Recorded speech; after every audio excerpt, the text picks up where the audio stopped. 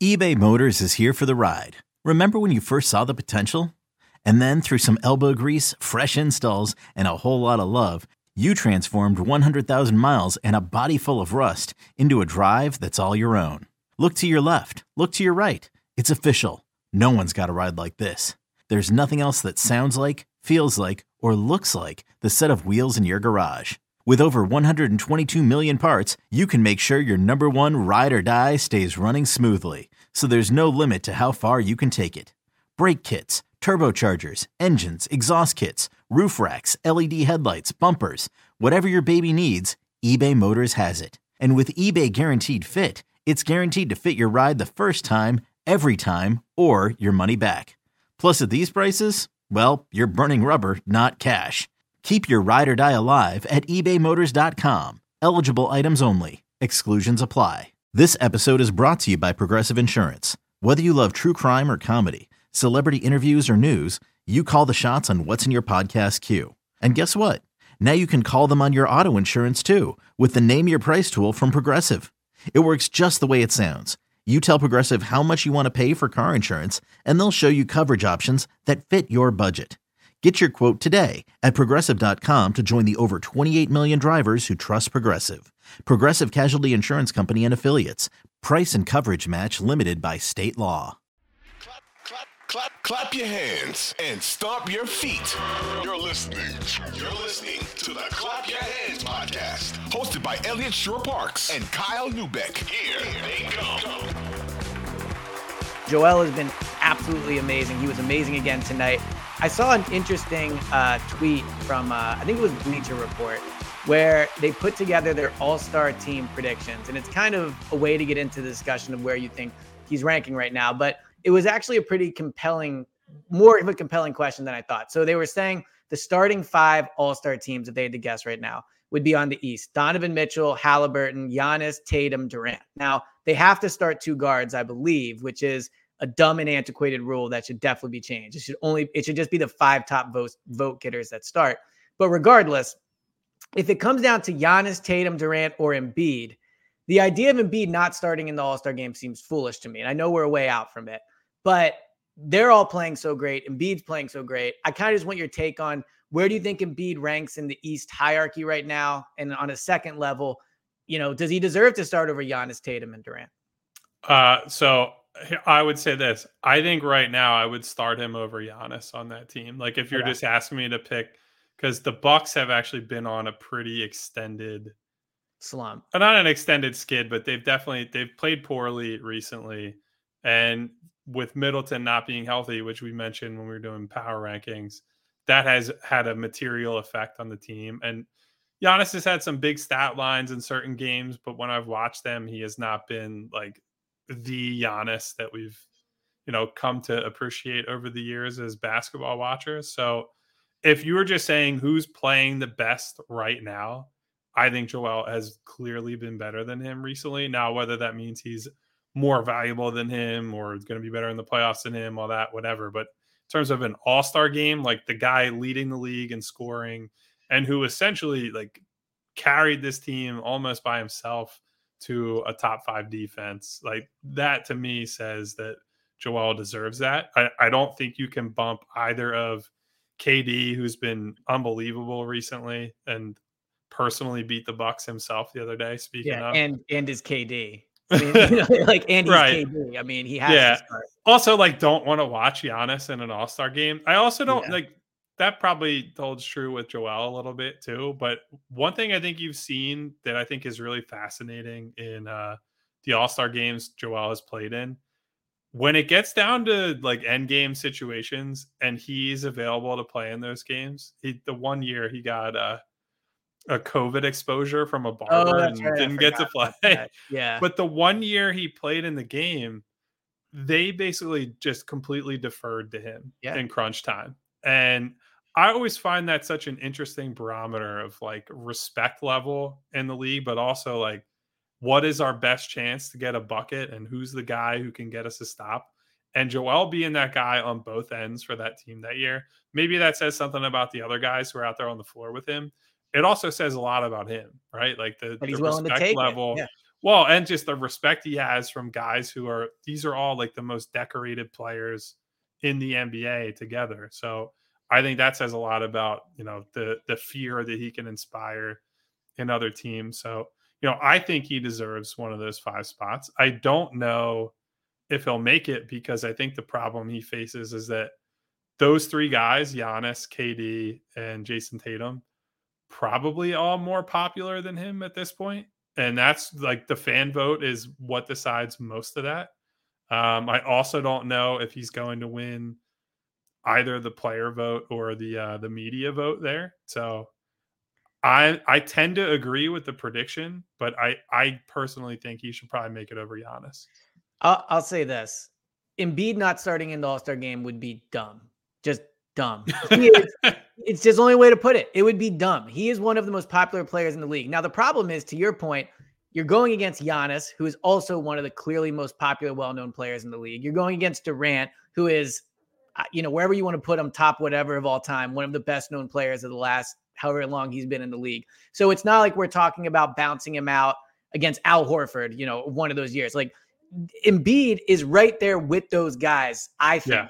I would probably, and this is so funny because my friends call me an Embiid hater and they always joke how much I love Tatum.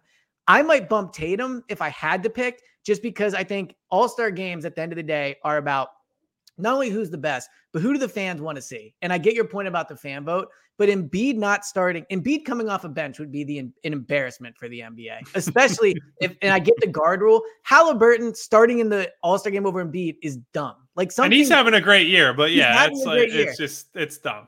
Well, it's like when Harper didn't make the All-Star game. I think the first year he signed with the Phillies or the second. It's like, I don't care what his batting average is. He's Bryce Harper. He's in the All-Star game. He was on the posters for the All-Star game, and he wasn't at it. Like, some things just have to be common sense. So Embiid will be there, obviously. But I think, and we've talked about this actually with his potential trade demand, whatever, he's reached a point in the NBA where he's on the same level as Giannis, Durant.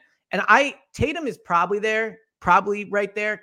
But I think Embiid is actually in the hierarchy of power and stars and accomplishments to an extent, maybe ahead of Tatum. Okay, picture this. It's Friday afternoon when a thought hits you. I can spend another weekend doing the same old whatever, or I can hop into my all-new Hyundai Santa Fe and hit the road. With available H-Track all-wheel drive and 3-row seating, my whole family can head deep into the wild. Conquer the weekend in the all-new Hyundai Santa Fe. Visit HyundaiUSA.com or call 562-314-4603 for more details. Hyundai, there's joy in every journey. Well, so I think the interesting thing will be, how do the players and the media vote on that? Mm-hmm. Because I think the media will definitely vote Giannis in. And I think the players, maybe not. He's always an interesting one where, he gets all the love from people who watch the games as fans, a lot of media who like two-way guys, whatever, but they can fall into, the players are a lot of times are in that like bucket boy mentality, and he's just not that. That's my mentality. So but that's also why, so in Tatum's case, that's a guy that players love. Yeah. And because his team is so good, he's also going to get a ton of media support. I think Durant is also an interesting case where I wonder how much the media dings him for the offseason trade request. Like, it's a stupid thing that, like, clearly they're not suffering for it now. And honestly, the fact that he put pressure on the organization, probably a big part of why Steve Nash got fired, and now their season has completely turned around. So in a weird way, he actually helped his team with a trade request.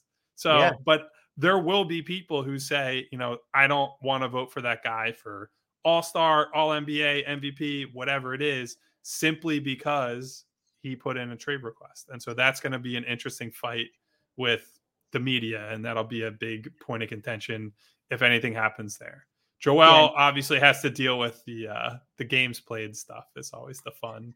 Even if he doesn't lose that many games to injury or illness, his games missed are always more significant than Jokic or whoever else. Well, dude, let me say this. If Jokic wins a third straight MVP, I mean, I would say I respect Jokic a lot, but if he wins a third straight MVP, that's just borderline criminal. Yeah, it's embarrassing. So two questions off the Embiid thing before we move on, because I want to ask you about Maxey coming back.